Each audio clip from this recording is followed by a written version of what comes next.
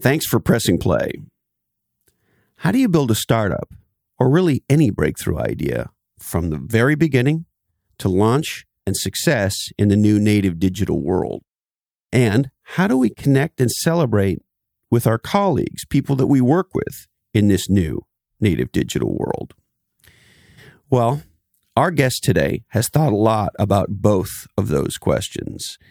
You see, he's my friend and collaborator, the founder and CEO, although he prefers Chief Fun Officer of Airspeed, and his name is Doug Camplejohn.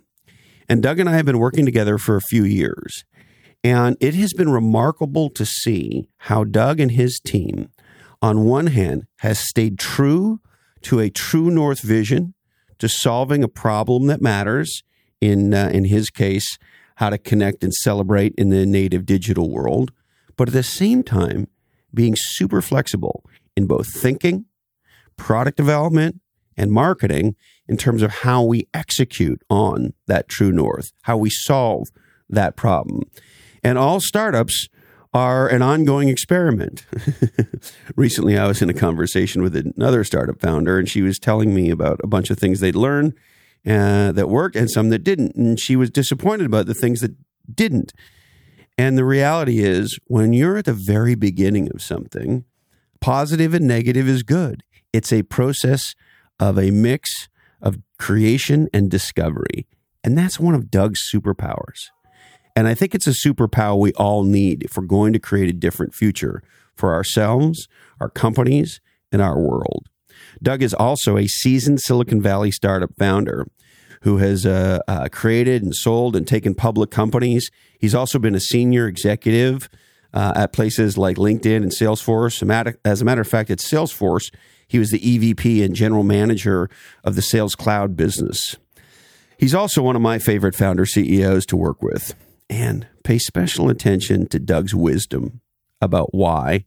The questions, are you having fun? And do you care if you get fired? Are such powerful questions.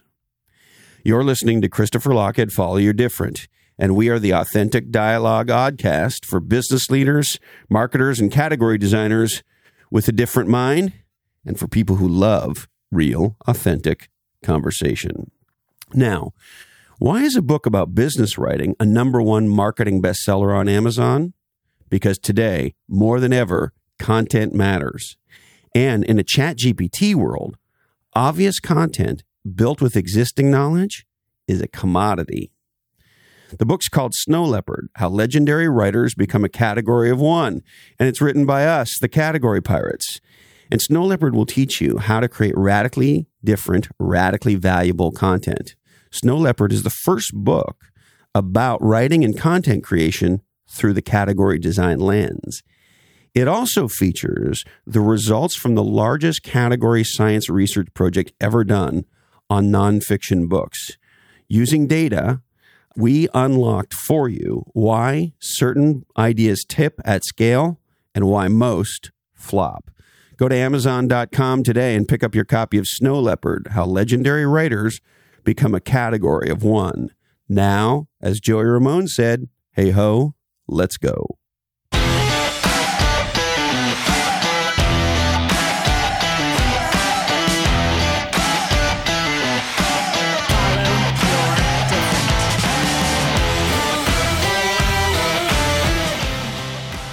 Well, Dr. Camplejohn, it sure is great to see you.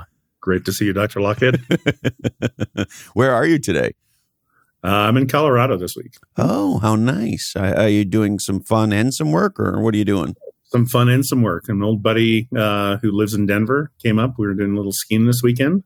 Got a few days before the end of the season, which in some parts of the country may be like July, like Tahoe. But up here, it's Aspen's going to close down at the end of this week. Oh, wow. Well, I have many ski days scheduled in front of me in California because, it looks like Mammoth might be open past July 4th. That's crazy. And I know Alpine has said they're going to be open until July 4th and a few others. So, me and my buddies are hoping for a big spring skiing season. You want to see if we can get a couple days on the hill together before it ends in California?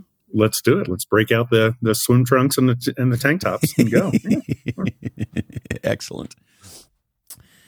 So I've been very much looking forward to this conversation because independent of our regular conversations, there's so much I want to sort of dig into with you because I think, having been involved with Airspeed since fairly early on, I've seen you lead the team through what you might call creation and discovery process that I have found fascinating, even though I've been part of lots of different startups. So I'd love to maybe start by asking you, Doug, how do you think about creating a startup?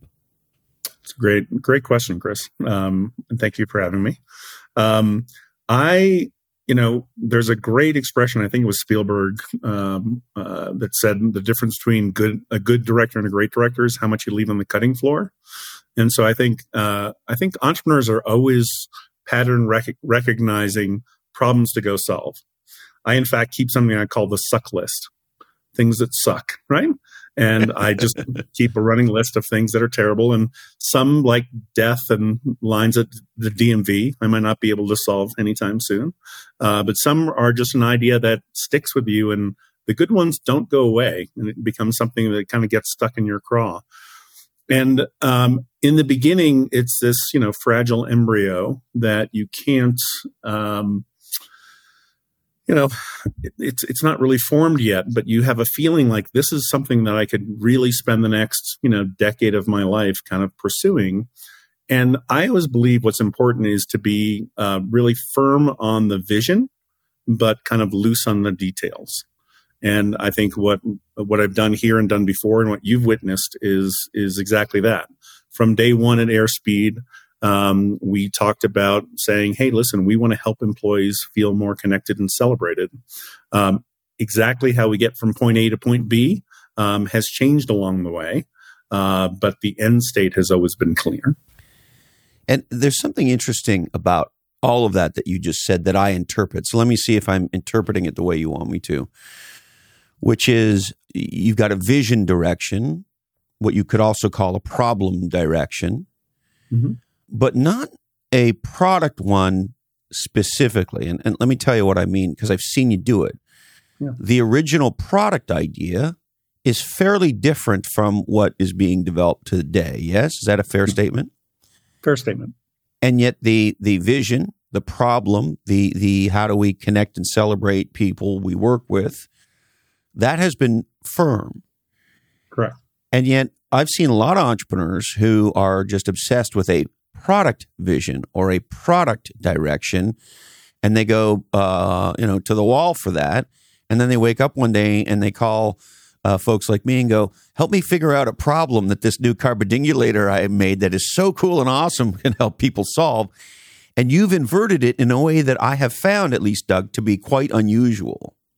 Well, thank you. I think there's a bunch of things that I've seen in the Valley over my decades of time that I don't necessarily agree with. I think the lean startup movement, for example, went too far and got people thinking that, oh, well, if this idea doesn't pan out in 6 months, I better pivot to something radically different.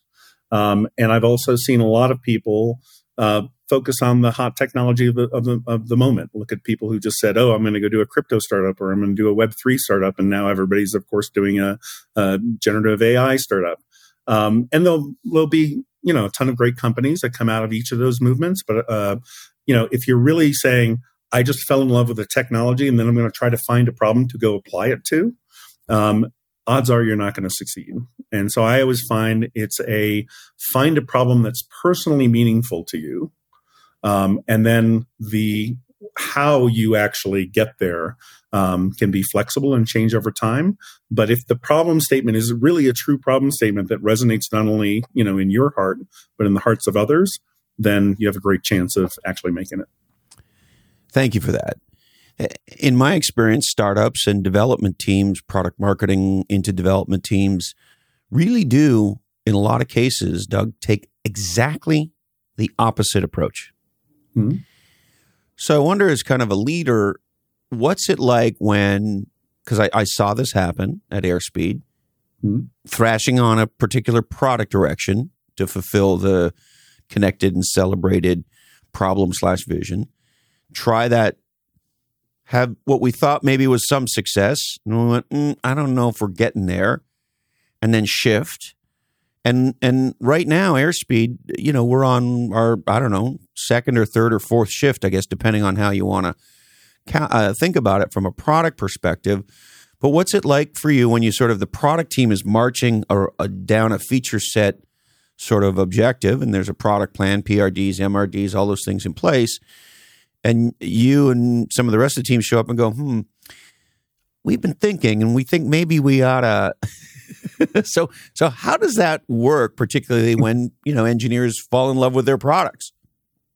Yeah, well, the key is not to fall in love with your products. The key is to repeat early and often that we're on this mission, and that the things may change along the way. It's not to say that you don't have moments where your morale is impacted and you need to make sure you're communicating the why.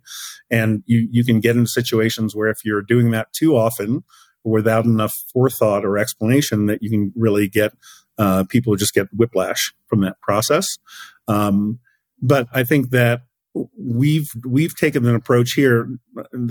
This current approach that we have at Airspeed is probably the most balanced that I've ever experienced in my career. So we'll do things where we'll plan out like 3 months, which is plenty long for me. The end state is much further out, but like, what are we developing for the next 3 months? We break it down into these 1 month chunks. We do 1 week sprints within that. So each Thursday we have our all hands meeting for the company, and we'll say, great, we're going to spend half that meeting bug bashing the latest release and talking about what we're going to release. So within a month theme, we'll say, here's the theme for the month. And then each week we're going to go release successive things. So we have this nice balance of like, hey, we're not changing things week to week. The vision's not changing. The actual execution's not changing that rapidly. We have enough far out that marketing and customer success and development can plan for things, but that you've also got the ability to be flexible and change things and adapt along the way. And so when the feature set changes, or we say, hey, we're going to focus on one thing or not the other, or we're going to focus on one platform or another. How do you, I guess, cultivate a culture, particularly within engineering and products, where they view that as cool, exciting, fun, and smart, not terrible, horrible, you're effing me over and giving me confusion headaches? Well, I think part of it is if the end goal is always the same, then a lot of that work that you've done before is not going to go to waste. We may put it on the shelf, but we're going to resurrect it and bring it back. So in the example of Airspeed, as you witnessed, we started off thinking, hey, this should all be a mobile app. We're going to basically build an internal Instagram. It's all going to be about photos. It's going to be a lot about like sharing those personal moments. And we probably spent too much time developing the initial app and before we put it in customers' hands. And then when we put it in customers' hands towards the end of last year, everybody said, this is cool, but it's yet another app. And oh, by the way, I live in Slack. I live on my desktop. Can you make this happen there? And we heard that enough times that it finally sunk into our brains like, hey, maybe the initial wedge isn't mobile, although we think, again, still mobile will be important in the long run. Maybe Slack's the initial wedge. And rather than taking this app that had all this functionality as one big thing in Slack, we broke it into these individual Slack apps so you can kind of pick and choose your functionality and get into it in a very lightweight and easy way. Interesting. You're one of many entrepreneurs I've talked to in the last 6 to 9 months, both in the B2C and B2B world, who have sort of shifted focus to what I think of as sort of atomizing functionality. Mm-hmm. That is to say, in the beginning, they had, for lack of a better description, a bigger vision for something. And what they find out in the beginning, anyway, is exactly what's happened at Airspeed, which is people say, oh, that stuff's really interesting, but it's this one little thing that you do that's really cool. We don't want another big thing because we have all kinds of big things, but we like this little thing. And now Airspeed is going after that. And I could point to several others I've talked to over the last 9 months or so who've had almost eerily similar experiences. And so is there a sort of niching down meets functionality focus or atomization? Is this a trend that we're seeing, Doug? Well, I think it's always been there, maybe not articulated as well. And I think that the platforms that we have today make it easier to execute this way. But why I think it was Y Combinator years ago that had the mantra of just make something useful, right? And by definition, if you look at most startups, where they are today and the hugely successful companies are, orders of magnitude larger than the original vision they had. I mean, Uber didn't start out to be Uber. It was Travis saying, hey, why don't you, me and a buddy share a black car? Facebook wasn't like the world is going to be open. It's going to be like, let's go find dates at Harvard, right? So I think all these things start out as something small. And the whole startup exercise is in some ways trying to say, how do I find that first wedge? And then how do I build on that wedge? So if you try to boil the ocean in the beginning, you often fall flat because it's just too complicated. And it speaks to, hey, niche down, get focused. And as you were talking, you and I talked in the past, and this is one that has sort of knocked me over, which is this company Linktree. Oh, yeah. Which I would describe as essentially a landing page, right? For links. So a micro URL and a landing page that allows you to put a bunch of links on it. And you put that on your LinkedIn, does it work in LinkedIn? No, it works in Twitter. It's mostly used for Instagram and Twitter and places like that. But yeah, it's basically created a set of functionality that was missing in those platforms. And I don't mean to take anything away from Linktree, particularly when I'm going to give you the data that I just checked on. But you look at it and you go, okay, so you're going to have a little, bit.ly type tiny URL capability that's going to put you to a one-page landing page. And on that page, you can put a whole bunch of links on it to your website. If you're an author like me, to your book. If you're a CEO founder like you, maybe to a demo or a free download or whatever it is, right? However many links you want to put up there. But it's a seemingly trivial, very micro niche thing. And I just checked, according to PR Newswire, LinkedIn last raised money. They raised $110 million US, because they're an Australian company, at a $1.3 billion US valuation. And so we now have what essentially should be a feature that is a product, that is a company that, who knows, might be an emerging category. Right. It's solving a real problem. And so I think that what we're on here and what you're so fucking smart about, Doug, is even the biggest, most legendary companies start off in these very small, quote unquote, make something useful micro categories. Absolutely. Yeah. And I think that the ones who, you see this blockchain for me is a great example of so many companies that are trying to boil the ocean and haven't started off with a small problem to go solve. And so people go, I don't know what the application is going to be. But take an app like Calendly. It is literally just saying, how do you help two people find a time to meet? Another $1 billion plus valuation, incredibly successful company, great founder who just started it saying, here's a problem I have that I believe a lot of other people have. Let me go solve it in a very easy to understand way. And we all use Google or Microsoft for this already. You could argue, again, just like I did with Linktree, that Calendly should be a relatively minor piece of functionality for Google or for Apple or for Microsoft. And here they are, an incredibly successful standalone company. And so as you're starting Airspeed, or even more broadly as you think about startups, and I know you do some investing and advising and so forth as well, how do you find this balance, Doug, around something that's small enough to stand out, to feel new, a new category, feature, if not market in the very beginning? Yep. Something that somebody would buy and or use from a smaller company, so they're not afraid that it's not some big company they haven't heard of before.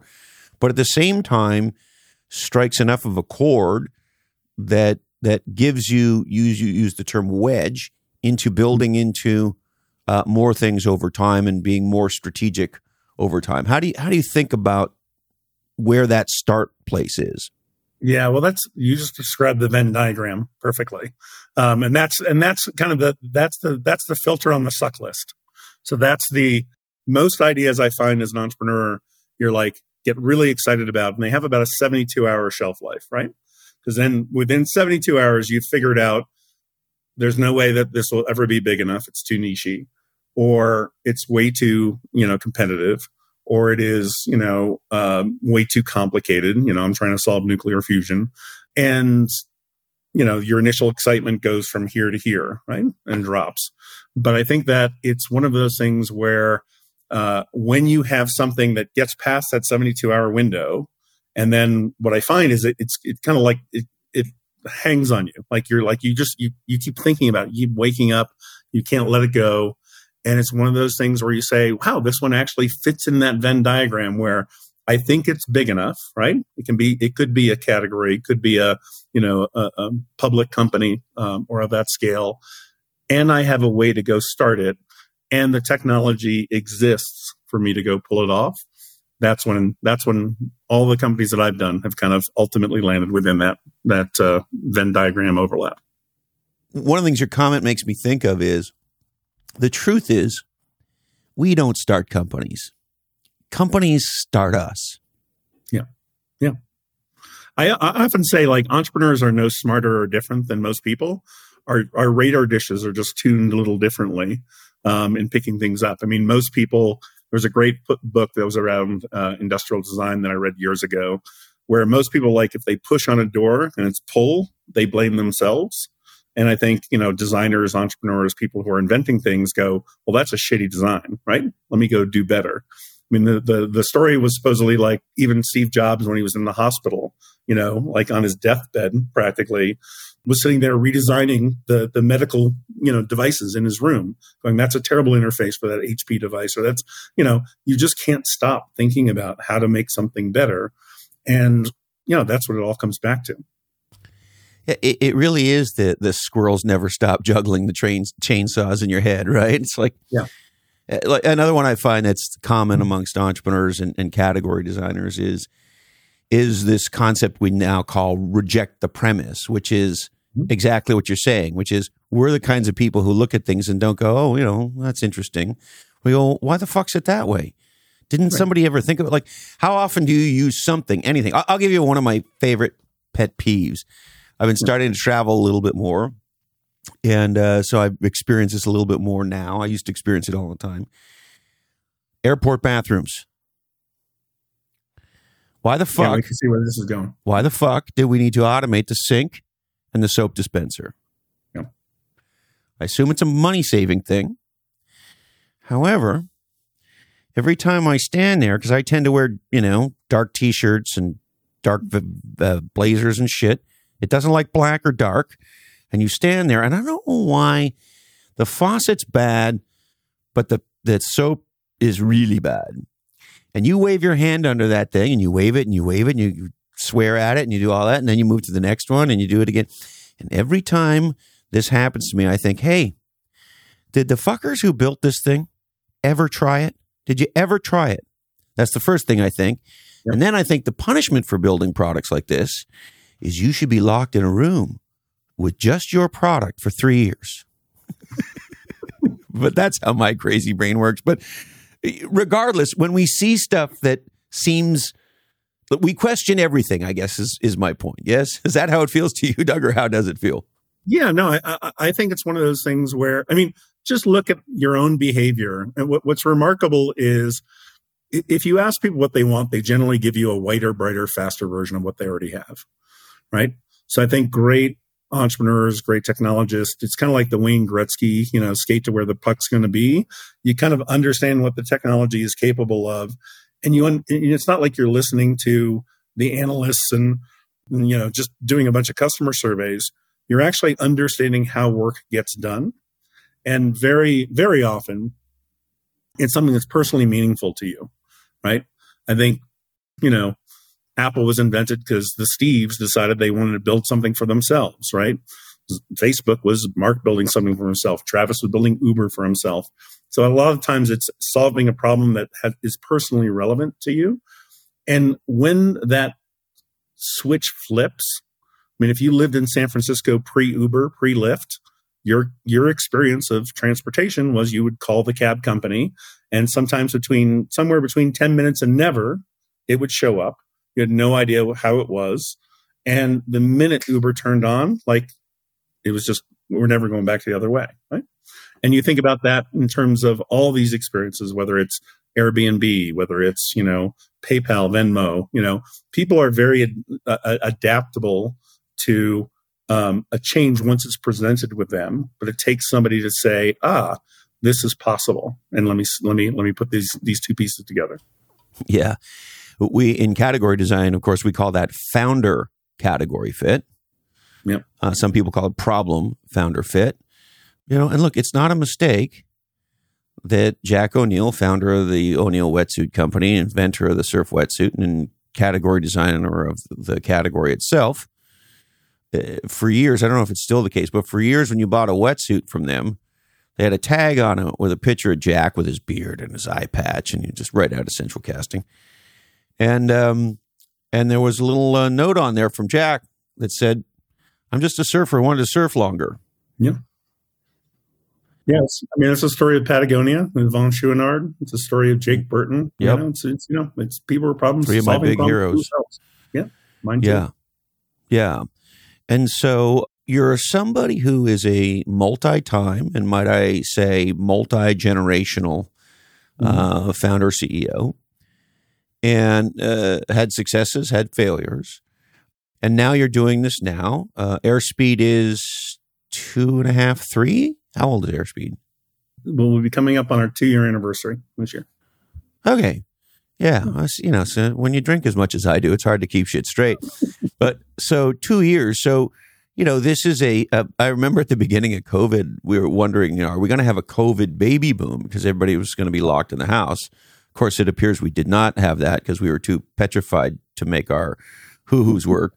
So I guess we didn't do enough of that. But long story longer, let me see if I can dig myself out. Airspeed is a COVID baby is where I'm going. Is that Airspeed is a COVID baby. Good recovery, Chris. Yeah, well, when you find yourself digging, try to stop.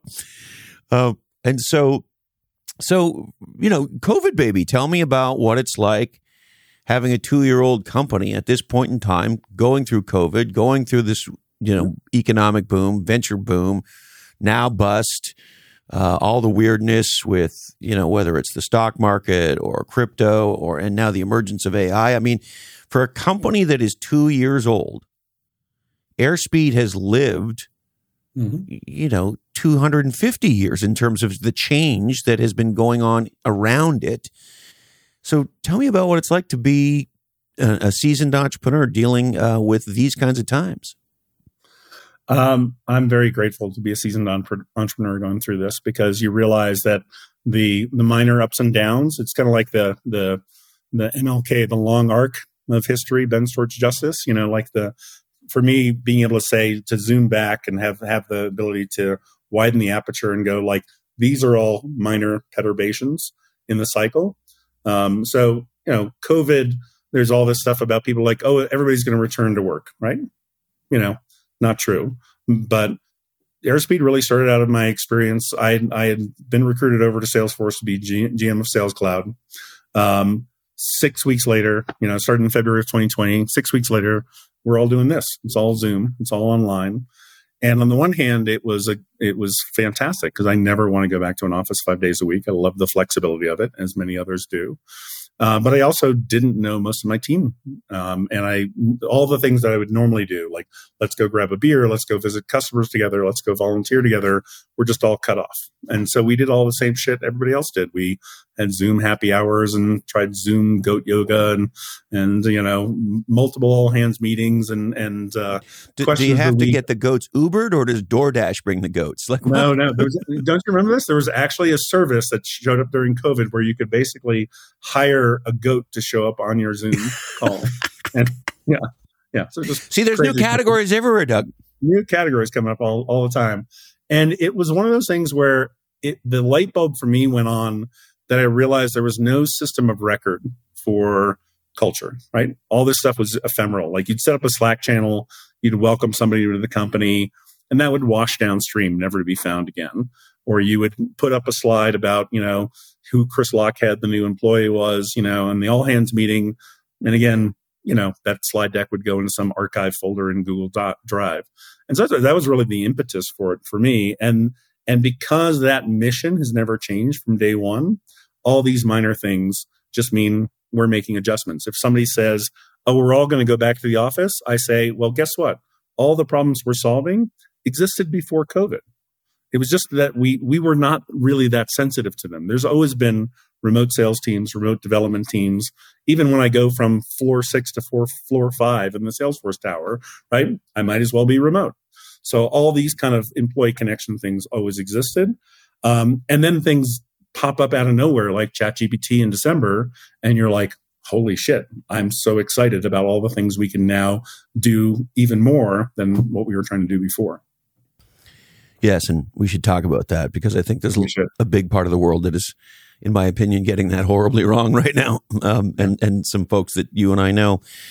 So the interesting thing to me, and it's sort of what attracted me to you and the company, was what I would sort of call a very giant missing or hiding in plain sight, which is as we went through what we went through in particularly the white collar knowledge worker creator type world, that we got communication systems right with Slack and now Microsoft Teams. And if some people want to argue good old fashioned email, okay, fine.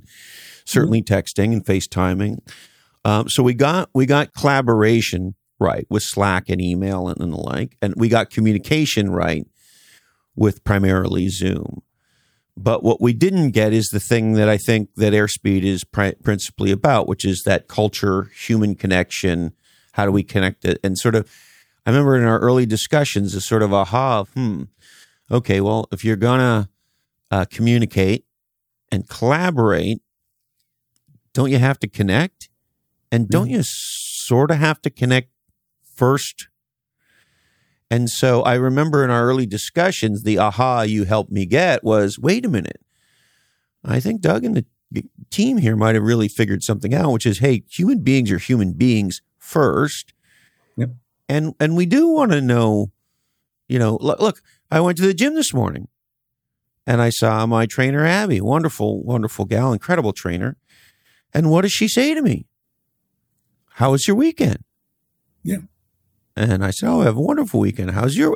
And it's simple small talk and people criticize it, but it's it's like, turning the car up. And if you grew up somewhere cold, you had to let the car warm up. And if you're a certain age and you grew up somewhere cold, you had to plug the car in and then you had to let it warm up. Right. And so most human beings when they're going to do something of importance together, in this case, a training session, important for her, important for me and the other folks in the class, you still want to reestablish a human connection.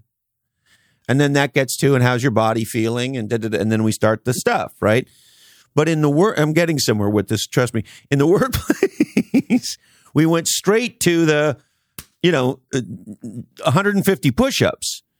And we sort of missed the human connection part. So sort of take me back to the insight that now drives you in the company.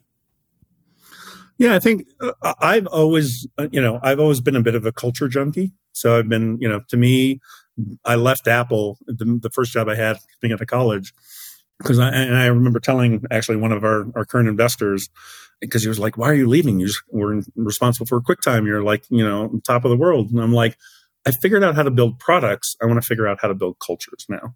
And that to me is not about words on a plaque. It's really about the people that you bring in, the kind of environment you set up. Somebody once, I just heard recently, I love this description, is like, great companies are places where people help each other. And if you think about like the worst companies, it's like political backstabbing, and it's the complete opposite of that. And if you think about when companies are when it's so much fun, when you've got like really smart people who are all kind of rowing in the same direction, who trust each other, who have kind of gotten this language almost like a romantic relationship where you're finishing each other's sentences. And you can say, all right, I'm just going to go and know that I'm going to give you the benefit of the doubt and vice versa. So if you've got great people connected to each other who are connected to the mission and a clear sense of where you can go, where you're going, you can move mountains. That's what fun companies are all about. Wow, you said so much legendary there.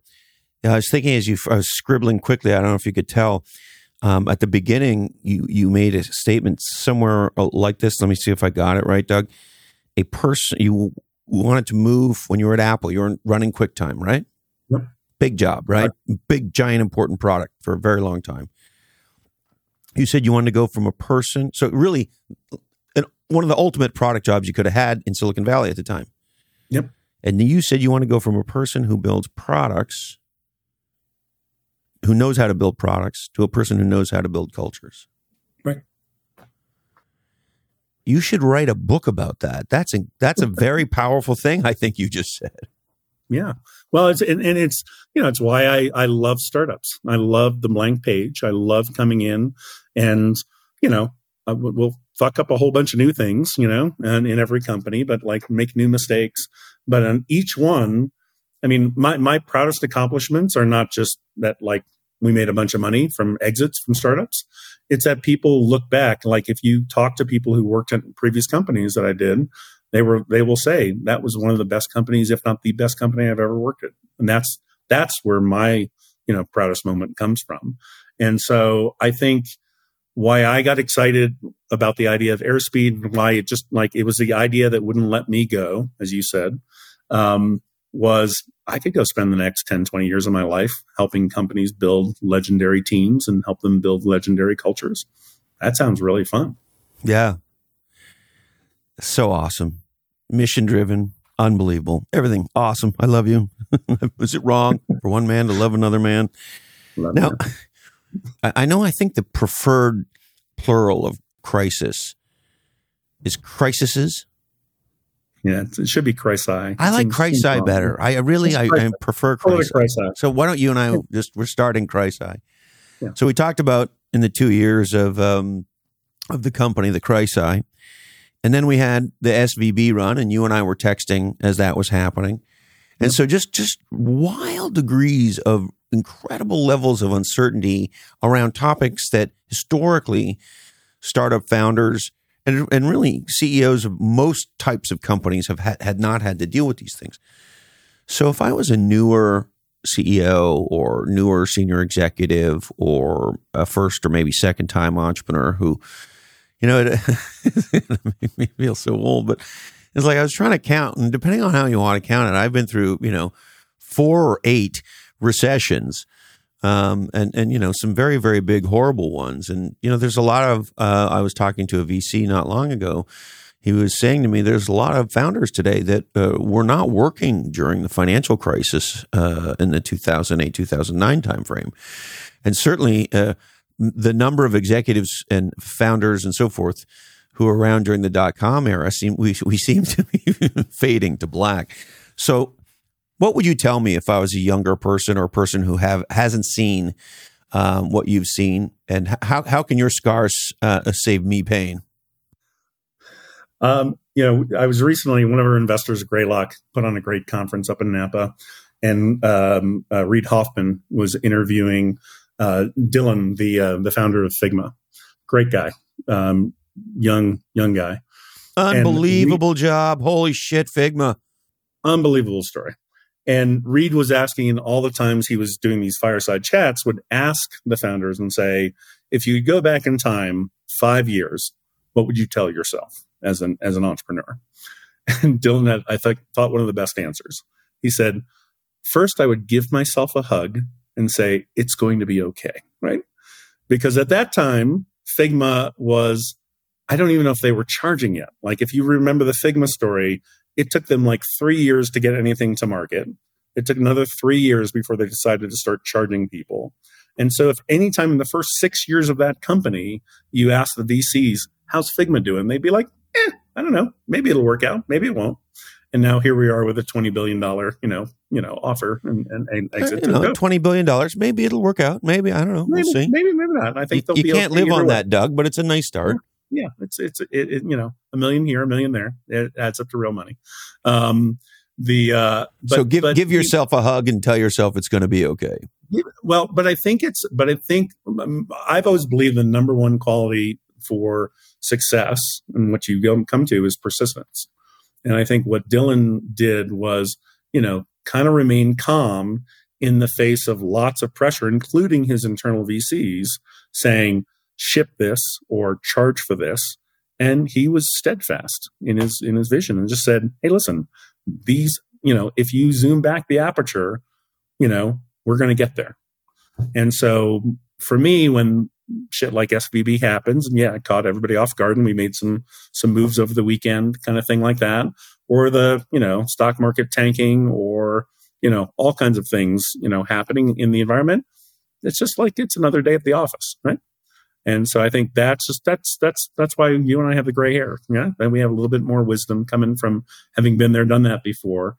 But ultimately, if you're having fun, you've got a great team, you're working on something that you're interested in that people will find value from, the plane always lands, or it has for me. Yeah. And the other thing you're amazing at is you're a guy who is very sort of up and enthusiastic about the high, up and enthusiastic things, like myself. But it seems you're very even keel. You're not the reciprocal on the down as it relates to when shit gets weird or tough. Yeah. And that's an unusual quality to have the rah. I think you have to be, can you be a pessimistic entrepreneur? I don't know how that works, but you have to believe the future is going to be different and that you can make it different. Generally, that's not a pessimistic view. But you don't have, so you have a high emotionally, rah, let's go, you get fired up. But you have a real high floor. That is to say, when shit, you don't lose your cool when shit's going on. You just do what has to be done. Yeah. Were you always that way? Have you developed that way? How did you become the Doug we know today? I don't know. Low resting heart rate. Yeah. No, I mean, like mine has always been if you're not having fun, why do it? Like, work is taking up a huge part of your life. And I was very fortunate to work at Apple in the first part of my career and do shit that I was really in love with.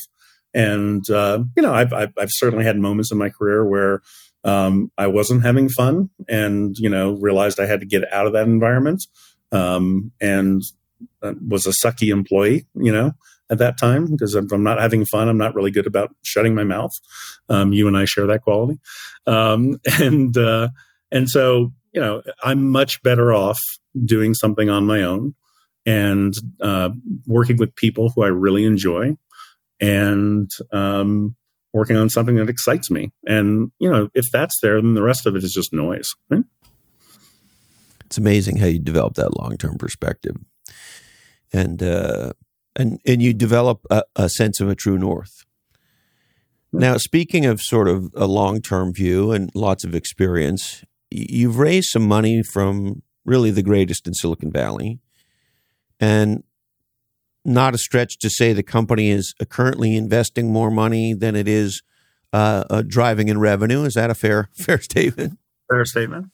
Would it be a fair statement that current course of speed, Airspeed will have to raise some more money at some point in the future? Correct. And so here you sit as a CEO of a company that has got this really big vision, that's working on micro start products to get the party started, small, powerful, useful things. Mm-hmm. And you're having to walk a line now between executing on that vision that you had in 2022, but knowing that the circumstances and environment around you are very different, and the funding environment as a result is very different. And so how does that inform your perspective? Yeah, I mean, listen, you can't, the minute you take venture capital, right, you basically, the clock starts, right? Because you don't get to say, I'm going to go run this as a lifestyle business for 20 years. Or you're like, I'm going to go get you a return. I'm going to get you a fucking awesome return. And this is how this is going to be amazing together. And we're going to go grow something. But we were fortunate to work, as you said, with great folks, both individuals from Salesforce and LinkedIn and Sequoia and great VC firms like Greylock and Venrock and others from the beginning, who are just very patient, who basically came in, and I was lucky with my career to basically walk in with a 10-slide deck and me and say, why don't you give me $5 million? And they said, okay. And that's what I love about Silicon Valley. And but we're at a point right now where we've said, okay, we're going to deliberately hold off on starting to charge people, because we want to. What's most important is to find that product market fit, right? For me, and I know we have different opinions about that term, but to me, it's about. I still love you, building. Doug. I know, building something that's useful, right? Building something that people say, I am showing you through my actions that you've built something that I want to come back to and I want to keep engaging with. And we're already seeing that. We've got our first 5 Slack apps are up on the website. The first couple are in the App Store already. And we're already starting to see these great, kind of recurring metrics. And that's going to be our heads down focus. And if we execute that well, which seems like early signs are, yes, we're going to get there, then you can go back for a Series A and say, great. If you go extrapolate this out and you extrapolate out the revenue piece, now let's go raise around and now let's go turn on the revenue funnel. So that'll happen in the next, 6 to 12 months. And so here's what I'm sort of the aha that's happening in my brain as I'm soaking in the words that you're saying. It doesn't sound like, well, first of all, you don't sound like a CEO founder in a sort of critical crisis, downturn, recession, war, COVID. You don't sound like that at all. Part of that is that we never got bigger than our britches, right? So we deliberately kept the burn really small, right? We are now a 15-person team, but for most of the first year or so, we were sub 10 people. And we just, I was just fortunate. I had great people that I've worked with before. We got the band back together, right? And we got to go, and we already had all that trust layer built up. So we got to go execute things with a very small, efficient team. So it also just means, I've seen people who have gone out and said, this is going to be huge. It's going to be successful. Let's go hire, 40, 50, 60 people. And then they go, oh shit, we didn't get it right. Yeah. Because as one of my, former bosses and mentors, Steve Blank, said, no business plan survives first impact with the market, right? So, build it, get it out there, and figure out what you got wrong. Quite the character, Mr. Blank. Yeah. You and I should have a bourbon or two and tell some stories. Or 3. Or 300. The first 25 are on me. Yeah. And so it sounds like you're not really running Airspeed that much differently, given, let's just call the mega macro. Correct. Fascinating. Heads down. We got the plan. We're going to execute the plan. And the plan was never to spend a bunch of money we didn't need to spend. Right. So maybe let's go there. You're this guy who's committed to culture. You're building a suite of capabilities for people to connect and celebrate, which is how culture gets built. Mm-hmm. And 15 people, no office, and no plan for our office for who knows how long. Yeah. So where's your thinking on how to build culture, particularly in an environment where you don't have an office? Yeah, well, part of it is we, dog food or whatever term you want to use, our own products.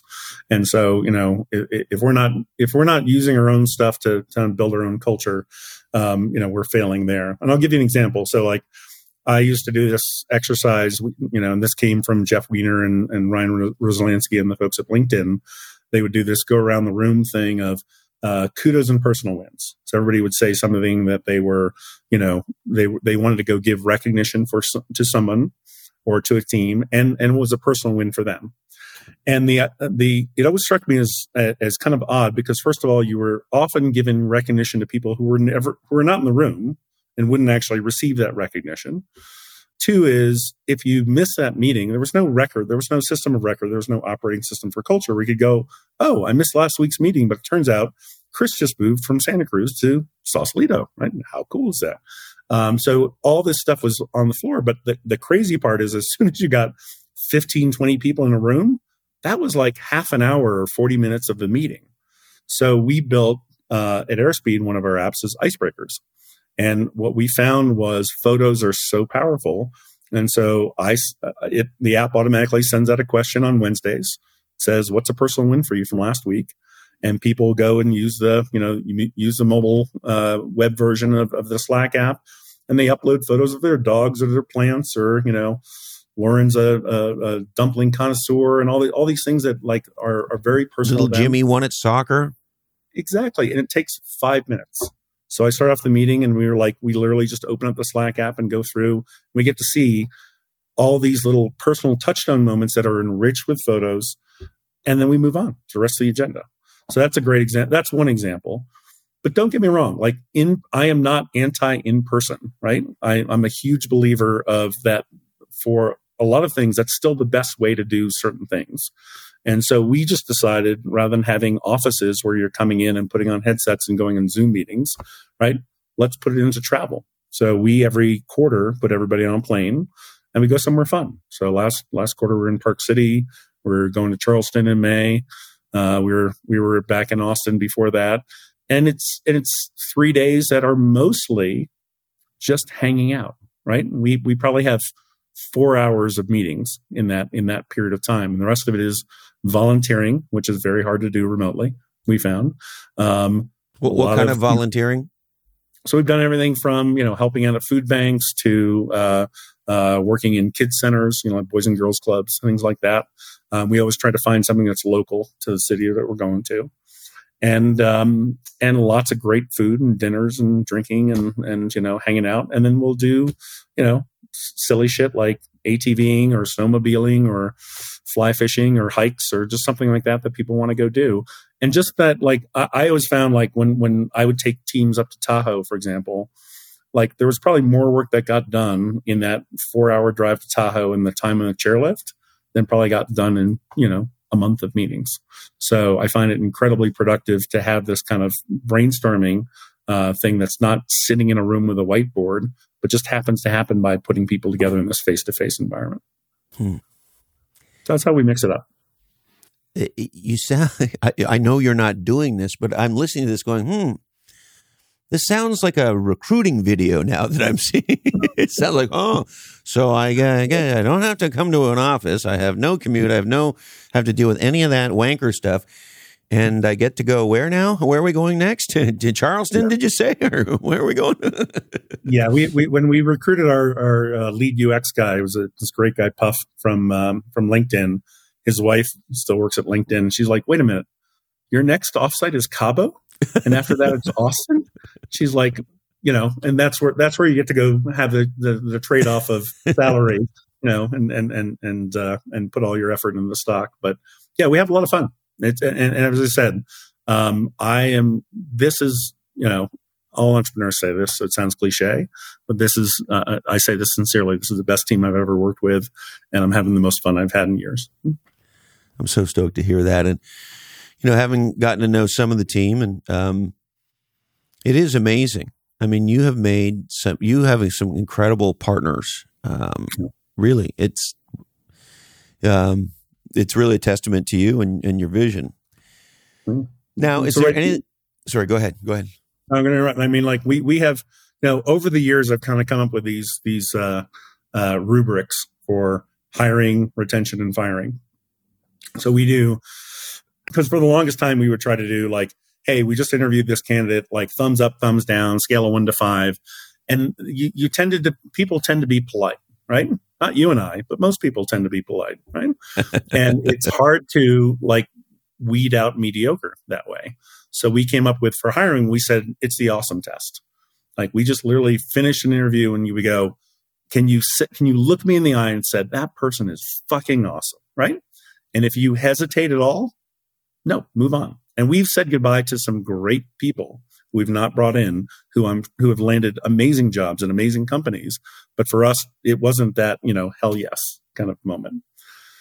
For retaining people, one of my main jobs is, getting the right people on the bus and off the bus, right? And so retention, one of the things that I've done, and it loses a little bit of the spontaneity when I tell it this way, but I will randomly ask people, are you having fun? And I find people are really bad at lying about that, right? So if like I just go, are you having fun? And there's like a hesitation or their voice goes up an octave, there's something I got to go dig into. There's something wrong. I got to go find out what's going on.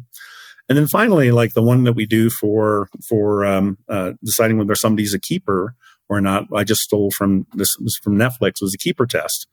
And if you think about anybody on your team telling you tomorrow they're going to leave, how hard would you fight to keep them? And if the answer is not that hard, you should probably say goodbye to them now. And so those three things, of keeping a small team and keeping that quality level up, as you've seen in the people you've interacted with, just makes you like an incredibly efficient machine. So that's why I'm having a good time. No doubt. Yeah. Now, is there anything else, Senator Camplejohn? I thought we were going to talk about AI for a while. Weren't we? Yeah. Oh, we could talk about AI. The other thing I was sort of was on my mind is you've had a fascinating career in that for part of it you've been an entrepreneur, but for part of it you've been a very serious executive at some very serious companies. And then you've sold companies and hung around for a while as an executive. And so help me think about your career and sort of how you think about a big-time executive job versus a startup CEO founder job. Yeah, well, I'll say first of all, like people ask me a lot, kind of career advice early on in their career. And what I would say is optimize for learning, never optimize for title and salary. Because the best decisions, and I made some bad decisions early on with some startups where I'm like, oh, I'm going to go there and make a bunch of money. And those turned out to be, it's kind of like the love or fear test, right? And greed is tightly attached to fear. So anytime I've made a decision where it's like, oh, I'm going to go do that for the money, wrong choice. Anytime I've said, oh, those people seem really smart and really fun, and I'm going to learn a lot, it has always turned out to be the best financial decision in the end as well. So I just say optimize for learning. Don't give a shit about your title. Go be, chief garbage collector. Doesn't matter, right? Just go in and learn the most you can. And I think that so it's funny. I started out my career at Apple, and then it was startups for a long, long time. And, as I said, I'm kind of a shitty employee. And so my first couple of acquisitions. Really? Never would have occurred to me.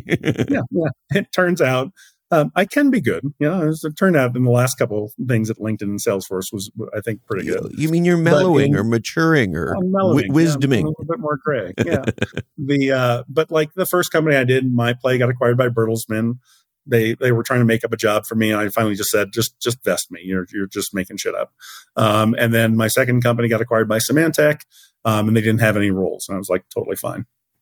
Probably because I was such a pain in the ass in the negotiation. But LinkedIn was something where they brought me in, and to be honest, Chris, I probably thought about quitting once a month for the first couple of months because I'm like, this is too big. And LinkedIn's a fantastic company. And I was working with great people, Jeff and Ryan and all these amazing folks. And finally, a good friend of mine gave me great advice and he said, do you care if you get fired? I said, no. He said, well, then just speak the truth. Do it respectfully, but just speak the truth. And so I would go in a very, Chris Lockhead style, right? And just tell people that you're not wearing any clothes or this pile of shit actually smells like shit. And kind of earned respect somehow early on. And after that, it was just smooth sailing. I got to go rebuild an amazing team with the Sales Navigator team. And again, we were the band of misfit toys. Nobody on paper looked like they should be a product manager. Nobody was kind of the top picks of their class necessarily, but we had the most fun team and probably I think the most exciting growth path where we took Sales Navigator from a $250 million business to by the time I left, just under $1 billion and now over $1 billion business in LinkedIn. Of course, we had Gail on recently. Yeah. And she told the whole deep sales story. So incredible. I mean, And I just got to tell you, it's so weird or wild how the serendipity of Silicon Valley works, right? So you were there, built that business. She's now the head of marketing at that business, and brought in my friends at Category Design Advisors to help. And they just built this new category, and she's off to the races. And, anyway, it's an interesting intersection of careers.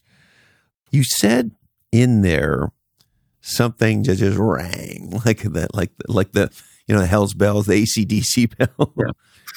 And he said, the question, do you care if you get fired? And what occurred to me as you said it is, maybe not giving a shit if you get fired. Maybe that's the biggest superpower of them all. Yeah. I think so, because I think it's back to the love or fear. And listen, I understand people have decisions they have to make for their families. That not everyone has the luxury, and I'm very aware that I'm very fortunate to have that luxury to be able to say I don't care if I get fired. But you didn't. You earned that. It's not but going in with that attitude of not being fearful to speak your truth, right? And again, doing so in a respectful way, but being able to see. I think if you talk to most great leaders, they want people. They don't want yes men. They don't want yes women. They want somebody who says, "Hey, your shit stinks," and here's why, and I can back it up with data. Those are the people who end up being most successful. And so I just think that I'm fortunate that like you, I got to Forrest Gump my way into this field where I love what I do and happen to not be good at one side or not be good at the other, but somehow this sweet spot in the middle of bringing, marketing and product together. I have a skill or two. And so, yeah, just being able to say, I'm not worried about what the outcome of this is going to be. The truth is more important than anything else. Yes. And what I've learned is that's a skill you can cultivate. Yeah. And not, let me say it this way. People who for whom their career is at least in part grounded in fear have a very different life than people who surrender that fear and just do what they think is right. Right. Absolutely. The secret.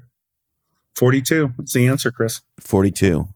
I'm writing that down. 42. Should I get a lottery ticket and just get a bunch of 42s on it? Yeah. Douglas Adams. Yeah. Anything else, Pastor Camplejohn? I'm good, Reverend Lockhead. Thank you, brother. It's a joy as always. And let me just tell you, you're talking about the sort of loving work and all that shit.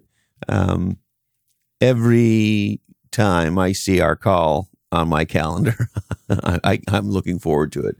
And that really is the difference, right? That really is. I mean, at the end of the day, it's as simple as that. Are you looking forward to whatever you're doing today?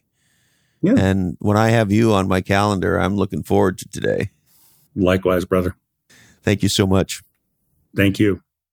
Well, there he is, my brother from another mother, the legendary Doug Camplejohn.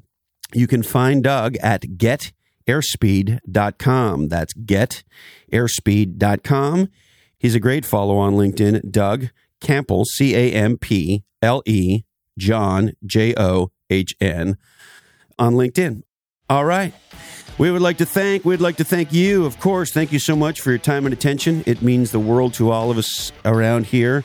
And as you know, word of mouth is, and always will be the most powerful form of marketing. And so if you enjoyed this oddcast, we would love a little of your WOM and your digital WOM. Please share this episode on social media and tell everybody you know that they should be following their different. My friends at bottleneck.online are the world's first dedicated distant assistant. And if you need an assistant, we'll do a legendary job taking care of you, but we'll never get anywhere near you. Check out bottleneck.online. My friends at Interview Valet are how you get your leading thoughts on leading podcasts. I do not think it is possible to design a category, never mind do legendary marketing, without real thought leadership content. And today, one of the best ways to get your ideas into the world is on podcasts, guesting on podcasts. Check out my friends at interviewvalet.com. All right, I need to remind you that today's information is provided to you solely for informational purposes, and this oddcast is the sole property of the Lockheed Oddcast Network. It does contain content known to the state of California to cause radically different thinking. Also must warn you, this oddcast contains forward-looking statements, and all episodes do contain nuts.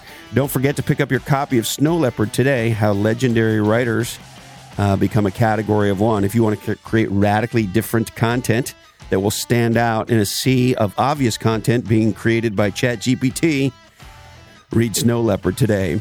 We're produced and edited by the greatest of all times, Jason DeFilippo. And I need to tell you, Jason reads Snow Leopard.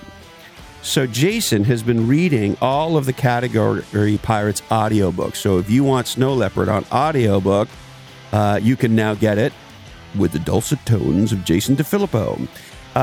Jamie J. and Sarah Knox do our technical execution, and they build Lockheed.com. The Bobus brothers, EX and RJ, do our web development. Cedric Biros does our graphic and web design, and show notes by the handsome and talented GM Simon. Our law firm is Weed & Jack, and our accountants are 3 balance sheets to the wind. We record in Dolby ADHD on squadcast.fm. If you want to do a legendary podcast on the internet, check out squadcast.fm. Tom Waits was right. Listen to Katie Lang. Don't forget to teach category design. Thank you, Candy Dandy. I love you, Mom and Dad. And hey, Colin, this oddcast really ties the room together, doesn't it? Today, our deepest apologies go out to Scott O'Malonic, editor of Inc. magazine. Sorry, Scotty. We just ran out of time for you. That's it, my friends. Thank you so much. Please stay safe, stay legendary, and until we're together again, follow your different.